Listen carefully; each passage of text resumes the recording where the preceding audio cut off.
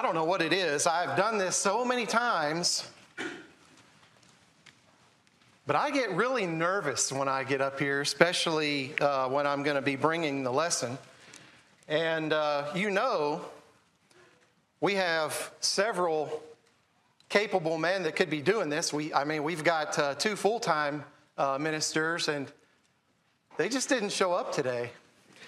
So you get me. Actually, it was planned, but I'm thankful for the opportunity to be able to stand before you. And before we start, I just want to say that I just felt like I had to say that I'm very fortunate to be a member here among you. Y'all are just wonderful folks. I mean, all of you. You're just wonderful. We've been here, I don't know, almost 2.5 years. I will admit, there's some of you, I've talked to you very little and don't always remember your name. But that's me. I've got a good forgetter. But I remember your face. And especially when I see you here as often as you can be here, I love you for that. I love you for the encouragement. And I love you for your desire to know the truth and to want to understand God's word so that you can obey him. And we sang that in those songs, and I can tell that we mean it because of the fervor with which you sing. It's very encouraging, and I know that the Lord has been praised from your heart. And I appreciate that. And one thing I would like to do very quickly before we get into the lesson, if you would, please bow with me for a quick prayer. Our Father in heaven, we thank you so much, Lord, for everything that you provide us, especially for, as we have just remembered, Jesus Christ our Lord, who died for us, that we might have the remission of sins, that we might be able to enter into that spiritual covenant relationship with you, that we can be called your children, and that we can look forward to an eternal home with you if we are found pleasing in the end. I pray, Father, that you would be with me this morning, give me strength, give me the understanding of the things that I have studied. Help me to say them in a manner that not only is true, but also would be helpful to those who are listening. And we pray that you would be with all of us, that we would be able to be faithful to you. And all these things we pray in Jesus' name. Amen. All right. Normally, I would like to begin reading the text, and this is the text today, but Ryan did a good job. I don't think we need to reread it again. You were listening to it, and for me to read it again will just take up more time. But here in Acts chapter 19, at this time in the history of the New Testament, the Apostle Paul had completed 2 missionary journeys already, or preaching trips, if you will, and he was currently on his 3rd. He started on another one to be able to go and encourage those who, most of which he had seen before. He had even been to Ephesus before for a very short time. And this is where, as you can read here in verse 1, that Paul came to Ephesus. He actually was coming back to Ephesus. And in Acts chapter 18, just right before this, Acts chapter 18, we find that, there we go. We read that Paul was on his way back home on the 2nd trip when he first stopped there for a very short time. He reasoned with the Jews in the synagogue, and they liked it. They were interested in what he had to say. And they asked him to stay longer, verse 20, but he needed to leave quickly in order to make it to Jerusalem to get to the feast that he wanted to go to. But then, as we just said, he decided to go on a 3rd preaching trip, primarily to strengthen those who had already become disciples. And that's where we are. Stop and think about this. Paul is not the only one traveling around the known world preaching the gospel. There were, and encouraging brethren, there were others who were doing this same thing. There were apostles, There were other converts. There were other men who were being sent out by churches like the Antioch church did in Acts chapter 13, where Paul had considered home base. They were going out to teach and encourage. But here in Acts chapter 19, Luke recorded Paul's second stop at Ephesus. And the reason why I wanted to talk about this morning is because I think that there's a lot that we can learn from this short paragraph in Acts chapter 19. So, as having already read, we find that Paul arrived in Ephesus. He found some disciples whom he had never met before. In my mind, he's wanting to bestow upon them some miraculous power, some spiritual gifts supplied by the Holy Spirit through the laying on of the apostles' hands. I don't have time this morning to go through all of that, but if you are an avid reader of the New Testament, you know that the apostles were given the power, no one else was. The apostles were given the power to actually be able to go and lay hands on people and impart to them spiritual gifts. They would be able to do things. And you read that throughout the New Testament, especially in Acts. You read that that was the case. We find that Peter and John did that. And we read in chapter 8 about the story of the eunuch not the eunuch, I'm talking about Simon the sorcerer. How he saw that and he was interested in that. But Peter says, no, you don't have any part nor lot in this. This is something that the apostles did. Well, Paul, being an apostle, was one of the very few men on the planet who could actually bestow gifts simply by touching a person. And so we find that, finding some disciples, and he was on this trip to go back and to encourage. Now he's finding people, they're supposedly disciples, but he runs into a little bit of a question here, a little bit of an issue. And so he asks them, did you receive the Holy Spirit when you believed? And I believe that when he says, did you receive the Holy Spirit, that Luke is using a figure of speech. I believe Luke is using a term called metonymy. And by metonymy, I mean referring to the person for what the person does. Referring to the Holy Spirit for the miraculous gifts that the Holy Spirit provided.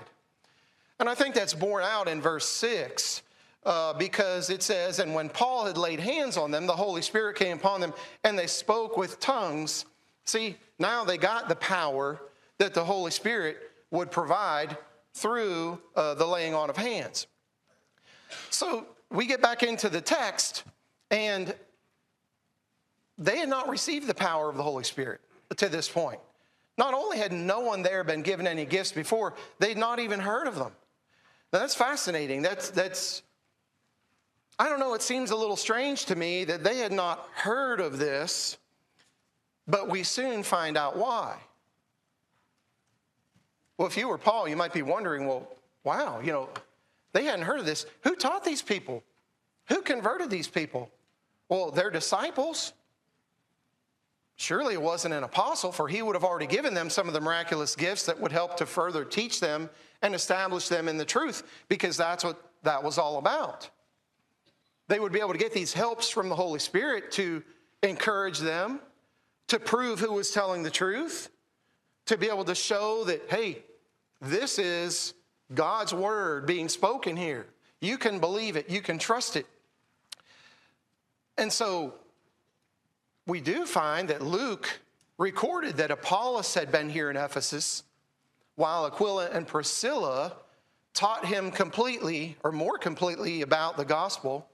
That's in Acts chapter 18 before this also. Maybe he had taught these folks. But Paul didn't know these folks. Paul hadn't been with these folks before. He didn't know, and so he's asking these questions. Well, Apollos was there. He was taught the word more perfectly. However, he left almost immediately for Greece, for Achaia, before Paul came. Perhaps he didn't have a chance, and it seems that if indeed these were his converts or disciples, he didn't have a chance to straighten them out on the things that he had just learned. So, who knows? That's a good question. Not only might Paul have been wondering who it was that had taught them about Christ, but also exactly what had been taught, because he didn't know. And if these people are having these questions, what else don't they know? What were they taught? What were they not taught? And you know, this same thing is true today. You can talk to people and ask them about spiritual things or ask them Bible questions. There's no telling what kind of an answer you're going to get. There's no telling what people know and what they don't. Lots of people hear things about Jesus and the gospel, but there's so many perversions, and I started to say versions, but as the scriptures teach, they're really perversions. And I don't mean to be mean or ugly about that, but there are so many things that are twisted and changed and not spoken of appropriately or by using actual scriptural terms that it's easy to get confused. It's easy to come away not really knowing what God wanted us to know. So there's so many perversions and changes, and there's so many different denominations and denominational doctrines out there that if you're new to the Bible, to God, to Jesus, how do you know which one you want to be a part of? How do you know? I mean, how can you tell? There's so many of them out there. What do you do? And I know many, many years ago, before I was born, my mother went through that same thing. She visited here and heard them teach and listened to what they said and visited more and more and more until finally she found a place where she felt that the things that were being taught, the things that were being spoken, corresponded to everything she could read in her Bible. And so she said, my search is over. I found the place where I need to be because what they say and what I read are the same thing. But it can be difficult to decide exactly what you should believe in today's world. There's so many different things. You could ask 100 different people. If you stood out here in the Kroger parking lot and you asked 100 different people a question, you might get 100 different answers. I talked about many denominations. You know, there are over 500 mainstream denominations in the United States and a lot more splinter groups of folks that kind of just, they say, well, we don't quite believe this little thing, so we're going to leave and go off here and we're going to have our own little. There are so many. And the thing that comes to my mind is they can't all be right. They can't all be right if there are so many different groups and so many different doctrines, so many different catechisms and so many different things that people are teaching. They can't all be right. And how can they? Because there's only one gospel, right? And so Paul said, but there are some who trouble you and want to pervert the gospel of Christ. Maybe for their own fame, maybe for fortune. You know, there's a lot of folks that make a lot of money off of the Bible, off of radio and TV programs and now cable and online streaming, you name it. There are a lot of people that make a lot of money. I don't know what's in their heart. But I doubt if there's much money to be made in teaching the truth, or everybody would be doing it. So there are a lot of different things going on out there. And we don't know people's hearts. But Peter wrote that some folks just don't handle the word of God properly in 2 Peter 3:16. The untaught and unstable people twist to their own destruction, as they do the rest of the scriptures. So it's not just something that occurred one day in the not so recent past. This has been happening since the beginning of the gospel. And there are a lot of different things going on. That's why we've got to be very careful. You know, John wrote in his epistles that we have to test the spirits. we have to make sure that everything that we're hearing and reading is actually the truth. And that something that I'm believing is not something that contradicts the scriptures. So it's very important that we know what's going on. Because there are some people that they want to understand the scriptures in a way that makes them feel comfortable. It would really be nice if I'm reading through the scriptures and I don't ever find it, what?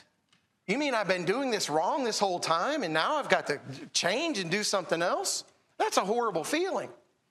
So sometimes people just, evidently through the years, and you can kind of see this throughout history, as some of these organizations sprang up and some of their very, very differing doctrines came to be. Well, it made some folks feel really good to know that, well, hey, I don't need to be in this group. I can go over here because, wow, that's what I like. Makes them feel very comfortable. Some people would rather just find that church or that organization out there that corresponds to what they currently believe. Because, man, I don't want to change. Or I don't want to have to think to myself, well, Grandma and Grandpa, well, man, they were just wrong. People don't like that. So it's easy to just do what feels good to you or what feels comfortable. And you might ask yourself, well, man, how many ways can the scriptures be twisted and turned to scratch itching ears? 2 Timothy 4:3. Well, I guess as many teachers as there are who will do it. And that's unfortunate. And I'm still on a little bunny trail here. We'll get back to our text here in a minute. But I want to ask you a question since we're talking about this. Would you believe me if I told you that there is only one right way? I just said there are hundreds and hundreds of different religious groups and bodies and different teachings. Would you believe me if I told you there is absolutely only one right way? Now, some of you may believe this. Some of you may not. You might be thinking, well, what are you talking about? Well, you may not believe me if I told you, but would you believe an apostle of Jesus if he said it? Because the apostle Peter did say it. He said it in 3 unmistakable ways in 3 different times within the same book, within the same chapter, that there is only one way, one right way. And that's very important because we need to make sure whatever we're doing, I mean, it would be a shame for us to spend all this time and effort doing what we're doing day in and day out if we were wrong. Wouldn't that be terrible to find out, well, man, all that stuff that I did, it was just wrong. Because I didn't really look, I didn't dig, I didn't search, I didn't do my homework and really research to make sure. So what's Peter saying here? Well, Peter says in 2 Peter 2:2, says, and many will follow their destructive ways, because of whom the way of truth will be blasphemed. Now, Peter didn't say ways of truth as of many. He said the way of truth. You know what that tells me? That tells me there's one way of truth. And all other ways are not of the truth. They're of error. That's pretty hard, isn't it? That's some serious stuff. But Peter said that, the apostle of the Lord. He didn't say ways of truth, but way of truth. All other ways are ways that they're destructive. But go down, verse 15. He said, they have forsaken the right way. He didn't say they have forsaken the right ways. He didn't say, oh, just choose a church of your choice, folks. As long as you believe in Jesus, you can do whatever you want. He said there's a right way, and some of these people have forsaken it. Well, again, that tells me if there's a right way, then all those other ways, they're just wrong. They're wrong. And then down in verse 21, it would have been better for them not to have known the way of righteousness. Again, not ways of righteousness. He says there's a way of righteousness. So all other ways are not.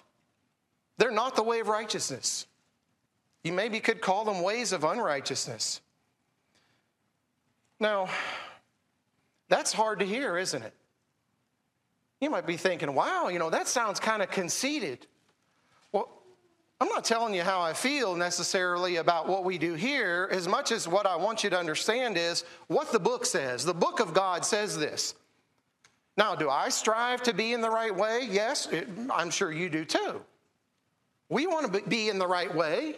We want to be in the way of truth, right? So we search, we study, we investigate things, we compare. It's a serious thing. We want to be right. Now, what about that question I asked you a little bit ago? When I asked you, do you believe if I told you that there's actually only one right way? Do you believe now that Peter said that? I hope you do, because Peter, the apostle of the Lord, said it 3 different ways. And if you don't feel like you're in the right way, the time to get into it is now. Don't delay. The time is now. 2 Corinthians 6, verse 2. We'll talk about this some more in a few more minutes. Now, back to our text. I'm real good at following rabbit trails. And so let's move on a little bit. Glad this isn't a Bible class, because we'd have questions and conversation the whole time. I'm real good at cover. You ask Eric and Donna. I can cover one verse. Sometimes I don't even cover a whole verse in a Bible class. And they can bear that out. But in verse 3, Paul asks them the most natural question that one would ask next. Into what then were you baptized? You don't know anything about the Holy Spirit? What's going on here? So into what were you baptized? Well, they claim to be disciples. They claim to be followers of Jesus. So what did they hear and respond to that made them disciples of Jesus? Can you see where Paul's going with this? What did they hope to achieve by being baptized? And Paul, he automatically, when he thought about disciples of Jesus, when he thought about believing, Paul's mind went right to baptism. There are a lot of folks today that don't see any importance in baptism other than, well, there may be importance, but not like salvation importance. A lot of folks in the world don't believe that baptism in water is essential to have your sins washed away, to become a child of God, to be born again. A lot of people don't believe that. There's other reasons for baptism with some folks, and we'll talk about them here in a sec. But a lot of people don't see the importance. But why else would Paul ask that question? That's a good question. That's a good point. Think about that. You see, Paul equated when they believed with when they were baptized. In Paul's mind, the two are chained together. You heard the word, you believed it. What did you do to nail that down, to lock that in, to culminate your faith in Christ? Maybe you've heard of a church that had an invitation or an altar call, and folks came forward to the front, to the preacher, to one of the elders or a priest or someone to confess their belief in Jesus, and they're pronounced saved right there. Maybe you've been in that before. Maybe you've heard of that. Well, nothing else, just I believe, and then done, you're saved. And then a few weeks later, maybe even months, a date is set, and a baptism celebration is held to induct them into the church or to symbolize that they had already been saved, or who knows what else. I mean, there are a lot of different things out there that you can read about. Well, this idea of getting saved and then being baptized later, not trying to be ugly, but I've never read it in my Bible. Have you? It's not found in the scriptures. This idea, well, you're saved, and then we'll baptize you later at some point. That's not in there, folks. And this may hurt a little bit, but the Bible is very clear on how this is done. And if you have a question about it, you can sit down with any one of us and we can go through this. And we'll gladly spend the time and effort because we love souls. We want souls to be saved. We don't want Satan to win not one soul. That's not possible because not everybody is looking to obey the Lord. But any way that we can help you, we will. And we will sit down and talk about these things with you. But no people in the New Testament scripture were ever saved first and then baptized later when they were responding to the gospel of Christ. For example, we don't see it in Acts chapter 8 with the Ethiopian eunuch. The scripture says, then Philip opened his mouth and beginning at this scripture, preached Jesus to him. Now as they went down the road, they came to some water, and the eunuch said, see, here's water. What hinders me from being baptized? Then Philip said, if you believe with all your heart, you're saved. Go on your way. Is that what he said? Jason's looking at me like, dude, what Bible are you reading out of? Well, I'm not. That's the point. That's the problem. That's the problem, because the Bible doesn't say that. He said, you may, and he answered and said, I believe that Jesus Christ is the Son of God. So he commanded the chariot to stand still, and both Philip and the eunuch got a canteen of water, and he poured a little bit out and sprinkled it on him, and that was good, right? No, Phil's looking at me like, dude, come on. It's right here. It's right here. They didn't do that stuff. Isn't it amazing that a lot of people do things like that? But we can read what they did. And if I want to be a disciple of Jesus, how else do I find out what pleases the Lord? By doing what they did. They went down into the water and he baptized him. And then it says that he went on his way rejoicing. Not before baptism, not before he even believed and heard the word of God, but after. He wasn't pronounced saved and told to go home to Ethiopia and wait for the special baptism ceremony. He believed and obeyed the gospel right there and then. Well, there's another example. We don't see it in any of the records of Saul's conversion experience either, though many people are told that Saul was saved while on the road to Damascus. Have you ever heard that? I've heard it so many times. Excuse me. In Acts chapter 9, we read, as he journeyed, he came near Damascus, and suddenly a light shone around him from heaven. Then he fell to the ground and heard a voice saying, Saul, Saul, why are you persecuting me? And he said, who are you, Lord? Then the Lord said, I am Jesus, whom you're persecuting. It is hard for you to kick against the goads. So he, trembling and astonished, said, Lord, what do you want me to do? Then the Lord said to him, arise and go into the city, and you will be told what you must do. What we don't read here is, when he said, Lord, what do you want me to do? The Lord didn't say, nothing. You're good. You believe in me, that's all. That didn't happen. That doesn't sound like a you're saved baptism ceremony TBD. No. Luke recorded what happened next. It says, and he arose and was baptized. Verse 18. But in chapter 22, Luke actually records in Paul's own words, as Paul is describing what happened to him, the events which took place when he went into town. So we read there in Acts chapter 22. Did I say Luke 22? Acts 22. It's here. Then a certain Ananias, a devout man according to the law, having a good testimony with all the Jews who dwelt there, came to me, and he stood and said to me, Brother Saul, receive your sight. Now, somebody might be tempted to say, look, he called him brother. He must have been a Christian. Well, they're both Jews, right? And they were brethren. So don't let that throw you off. Brother Saul, receive your sight. And at that same hour, I looked up at him. Then he said, the God of our fathers has chosen you that you should follow his will and see the just one and hear the voice of his mouth. For you will be his witness to all men of what you have seen and heard. And now, why are you waiting? Arise and be baptized. Ben, because your sins are already forgiven? No, he didn't say that. He said, and wash away your sins. I've heard so many times people say, oh, Saul, he looked up to heaven, he saw the Lord. He was saved right there. Isn't that amazing that he can be saved, and yet this prophet is telling him, dude, you still have your sins.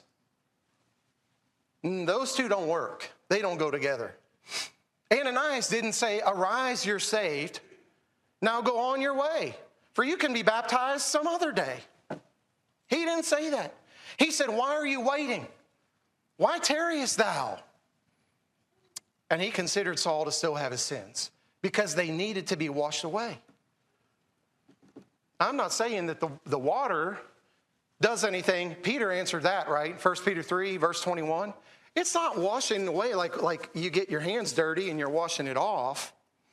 Baptism is an obedient act where when we do that, the Lord says, okay, you're obeying my gospel. I'm removing your sins. I'm making you clean. That's what Titus said the Holy Spirit does. The washing of regeneration and the renewing of the Spirit. But see, we have to submit to God's will. The Apostle Paul himself never taught that a person was first saved and could be baptized at a later, more convenient time. Paul viewed their baptism as happening concurrent with when they believed. And you know how I know that? Because we see an example of that happening in Acts chapter 16. In Acts 16, just a little bit before this, in the second journey. Here he is with the jailkeeper at Philippi, the Philippian jailer, as we typically call him. And it wasn't until after he and his family heard the gospel and subsequently submitted to water baptism that the scriptures say he believed in God with all his house.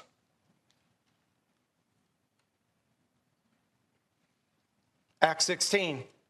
And he brought them out and said, sirs, what must I do to be saved? So they said, believe on the Lord Jesus Christ and you will be saved, you and your household. Now he didn't stop there and say, you're saved, we're done. Because the man hadn't even heard the gospel yet. So it says, then they spoke the word of the Lord to him and to all who were in his house. What does yours say? They all said the sinner's prayer and they were good. No. He took them the same hour of the night and washed their stripes. That's the jailer trying to fix them up, trying to make amends for what happened to them. And immediately, he and all his family were baptized. Now, when he had brought them into his house, he set food before them, and he rejoiced, having believed in God with all his household. You see that? It wasn't believe now, be baptized later. It was, we need to do this. This is a part of the program. We need to do this. And it was evident that their preaching referred to baptism. Why else would the guy say, man, let's go. We need to be baptized. Had their preaching of the gospel not mentioned it. See, that's very evident.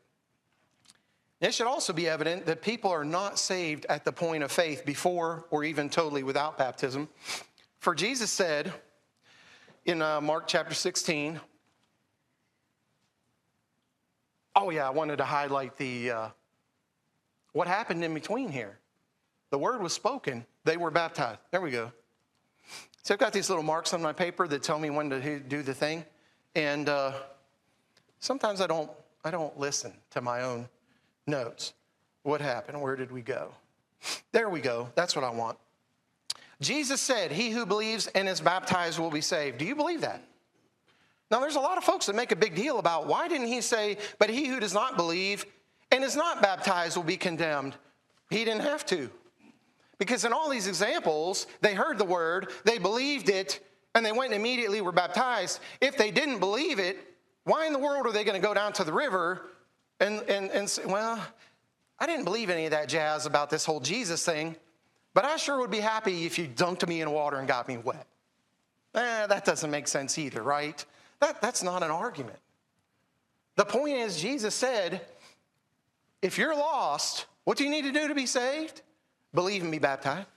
That's the person that'll be saved. And Jesus didn't even mention repentance, confession, any of that. Those are mentioned elsewhere. But he simply says, look, you believe and baptize. This is what you got to do. You want to be saved. This is what you got to do. Those other things come. So let's jump back in to where we were. Paul asked them, into what then were you baptized? And they said, into John's baptism. Now, what about John's baptism? What was it for? Was it good enough? First of all, what was it for? John's baptism was a baptism of repentance for those Jews who were willing to repent and turn back to God because they were in a miserable state in the early first century and when John was out there teaching and trying to get these people to come back to God. And it was an act of preparation for the coming Messiah. So that's what it was for. But secondly, was it good enough for these folks? And you might ask the question, can I do that today? Can I just follow John's baptism? Well, what this sounds like is that these people had been baptized into John's baptism after John's baptism had been replaced with the baptism of the New Testament church, which was into Christ. In other words, after the Messiah had come. The people in John the Baptist's day, Jesus wasn't the Messiah. He didn't do his thing. He didn't fulfill the life-saving, redemptive act. He wasn't the propitiation for sins yet. We could say that in a bunch of different ways. He hadn't been to the cross.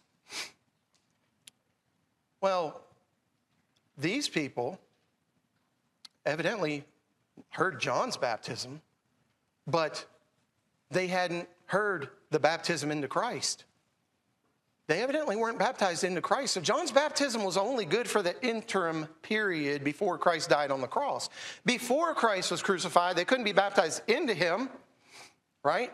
Or into his death, as we'll read in a little bit in Romans chapter 6. But after Christ had done his redeeming work, John's baptism would be rendered moot. You see, after Christ, people are baptized into Christ. Romans chapter 6.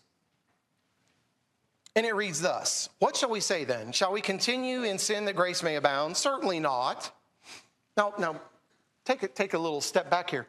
Paul's not teaching these people what to do. They've already done it. They already know. So that's why it sounds like it does. They've already done this. He's reminding them. And so he says, how shall we who died to sin live any longer in it? Or do you not know that as many of us as were baptized into Christ Jesus were baptized into his death? Therefore we were buried with him through baptism into death. You see, you couldn't do that in John's baptism. This is the baptism into Christ. This is the baptism that the New Testament church taught. These folks had missed that boat or that bus, and they needed to get on it. That just as Christ was raised from the dead by the glory of the Father, even so we also should walk in newness of life. For if we have been united together in the likeness of his death, certainly we shall also be in the likeness of his resurrection. He's saying if you've been baptized into Christ, think of this, you're buried with him. So it's like being buried, you're dead. He says you are raised up, just like you would be raised up out of the water of baptism, a new creature. Your sins are forgiven. He says you can be expecting to have that resurrection just like Christ rose from the dead. We have a spiritual resurrection. We are a new creature now. Knowing this, that our old man was crucified with him, not literally, but through baptism. He's teaching, he's using this symbology here, that the body of sin might be done away, that we should no longer be slaves of sin. So this is what happens when a person who hears and believes the gospel submits to water baptism. And Paul said they had done that. They need to not forget that. Evidently, these folks are having problems trying to figure out, well, was our sin covered or not? Can we continue doing what we did before? How does that work? And he's trying to teach them, no, you're a new creature now. You were born again. You need to live like you've been born again. Don't go back to the old sinful self. But anyway, this is how we get into the special relationship with Christ, where we have remission of sins and are saved. So, let me summarize what we have learned so far from these scriptures. Keep up with my little green lines here. Okay. Baptism should take place immediately upon one's hearing, believing, and truly accepting the gospel of Jesus Christ. Why? This is the point that I'm trying to help you to see. Because you haven't fully believed in God until you've been baptized. Why? Well, we read that. Nobody rejoiced before they were baptized because they knew there wasn't a reason to rejoice yet. They weren't done. They heard, they believed, they were baptized, they rejoiced. Okay? That's a pattern that we see in those who it actually tells us that they rejoiced and when. Secondly, the believer isn't truly saved until he has been baptized. Why? Well, we've read that in several of these instances. They didn't stop. They didn't listen to the gospel. Yeah, that seems to make sense. And they just quit, and that's all they did. No. Because remember what Jesus said. He who believes and is baptized shall be saved. Well, we also saw that Bible baptism is into Christ. It's how we get into Christ. It's how we get into that relationship with Jesus. It's how we make him our Lord and we become a child of God. Bible baptism is into his death, where his blood was shed. You know, Revelation 1 verse 5 says, he washed us from our sins in his own blood. Well, how do I get my sins washed away? How do I contact the blood of Christ? The blood of Christ was shed in his death. Where did Paul say in Romans 6? I get to contact that in the water of baptism.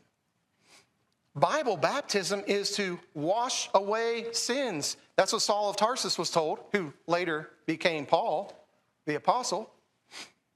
He was commanded to do that. Bible baptism is a burial, as we read there in Romans chapter 6 as well. You were buried with him. There we go. And he also said, it is where the old man of sin is crucified and sins are done away. To me, that's very important. If I want to become a child of God, if I want to get into this fellowship relationship with God, if I want to be a new creature, I need to be baptized in water for the forgiveness of my sins. That's very important, and that's why we're talking about this today, because so many people are told other things and other ways, and it's just not right. So let me ask you, what about your baptism? There are some visitors here today. I don't know you. You don't know me. There are some folks here that have been listening to the preaching of the gospel for a long time, maybe not yet have obeyed the gospel. What about your baptism? Into what? What was the reason? What was the purpose for you just saying, either you did something or maybe you didn't do anything yet? If you're thinking to yourself right now, evidently I need to hold this up. If you're thinking to yourself, I was baptized when I was a small child, and I really don't remember why I was baptized. Are you okay with that? Are you good with that? Is that fine? Or is it worth your eternal soul to take the chance that you might have, maybe, possibly, perhaps, did it right all those years ago, and we're just going to let it ride? I don't know, that's a scary thought. That if you can't be sure, if you can't really know, are you okay with that? Somebody else might say, well, my parents had me baptized as an infant. Folks, baptism can only be obeyed by those who understand what they are doing and why. We didn't see any infants being baptized here. We haven't read about them. And there's a lot of stuff that we hadn't read, but it's not in there. If you find it, you let me know, because I've missed it for a long time. And so have a lot of these other folks. It's just not there. Baptism can only be obeyed by those who understand what they are doing and why. Can an infant hear and believe the gospel? No. Can an infant repent of their sins? No.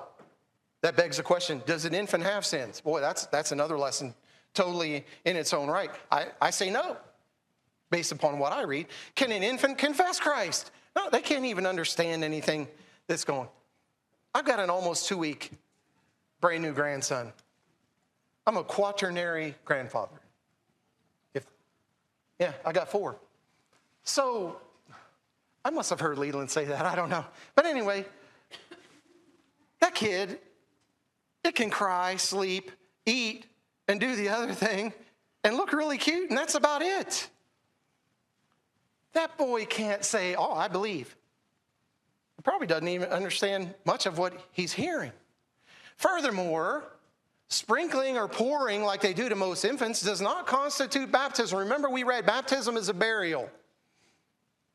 When's the last time you went to the cemetery and they were getting ready to bury someone, and the guy comes up with a little bucket of dirt and says, okay, you're good. Or maybe he just pours the bucket of dirt on there and says, okay, we're done, let's go. We know better than that. And baptism, the word itself, means an immersion, a submerging. It's a burial. These folks went down into the water and came up out of the water. And so if your baptism wasn't in the water, like all these examples we read, it probably wasn't Bible baptism, right? You think? Well, what about number 3? Somebody says, I was baptized to please my parents or my grandparents or my friends. Man, that's no reason to be baptized. That might be a reason to mow the yard without somebody asking you, or take the dog for a walk or something, but that's no reason to be baptized. If it wasn't for a scriptural reason, then did it accomplish what the scriptures teach? Or did you just get wet? How about letting us baptize you in order to please the Lord, to obey the gospel? Because if that's what you want to do, well, we can help you with that. Absolutely. Well, somebody else might say, well, I got baptized because I was saved. Well, I thought we covered that already. And you may not be sure. You might have been told that. Somebody might have told you, okay, you're already saved.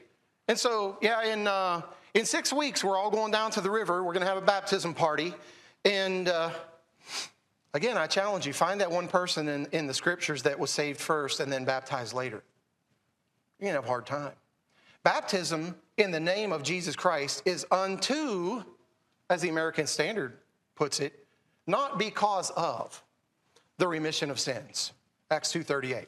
Paul was told to arise and be baptized and wash away your sins. We read it. I alluded to this before, 1 Peter 3:21. Peter said, the like figure, it'd help if I'd start hitting these buttons. The like figure whereunto even baptism doth also now save us. There it is. So, if baptism is a part of what saves me, man, I better do it. I better do it. Not because I thought I was already saved. And one more before we go. I know you're probably ready to have David and Leland come back. But somebody might say, I was baptized into the fill-in-the-blank church. Whatever denomination or group it was, you might be thinking, well, I was already baptized. And shouldn't that be good enough? Well, we already read that one is baptized into Christ, right? The scripture taught that. You're baptized into Christ, not into men. At baptism, the Holy Spirit puts us into the body of Christ, his church. I think I remembered to hit this. Let me hit it. There we go. The scripture says, for by one Spirit we are all baptized into one body, right? We're all baptized into the body of Christ. I'm not just baptized into some XYZ group over here because that's what they do. That doesn't work, and that's not what they did here. But Acts chapter 2 and verse 47 also teaches, after these people were told by Peter in Acts 2:38, repent and let every one of you be baptized in the name of Jesus Christ for the remission of sins, and you shall receive the Holy Ghost, and so on and so forth. We go down to verse 47. It says, they heard the preaching, they obeyed the gospel, and then at the very end of that paragraph, and the Lord added to the church daily those who were being saved. They obeyed the gospel. They were saved. And God added them to the church, the one and only, his church. And if that church is not the one you can read about in the Bible, do you really want to be in it? I'm serious. Do you really want to be in that, whatever that was? May I ask you again, into what were you baptized? If you were not baptized according to the teachings of Christ, our plea for you is to follow the examples, the things that we have read, follow the gospel of Christ, and follow what they did. When they heard this, they were baptized in the name of the Lord Jesus. You may be unsure. You may not know. You might think, well, maybe I could have. But folks, you can be sure today. You can determine how you go to bed tonight and how well you sleep by knowing that you did what the Scripture tells you to do. They didn't hesitate. They didn't hesitate to obey the gospel. They made certain that their baptism was acceptable to the Lord. Why won't you do that today? Let us help you do that right now while we stand and sing the song.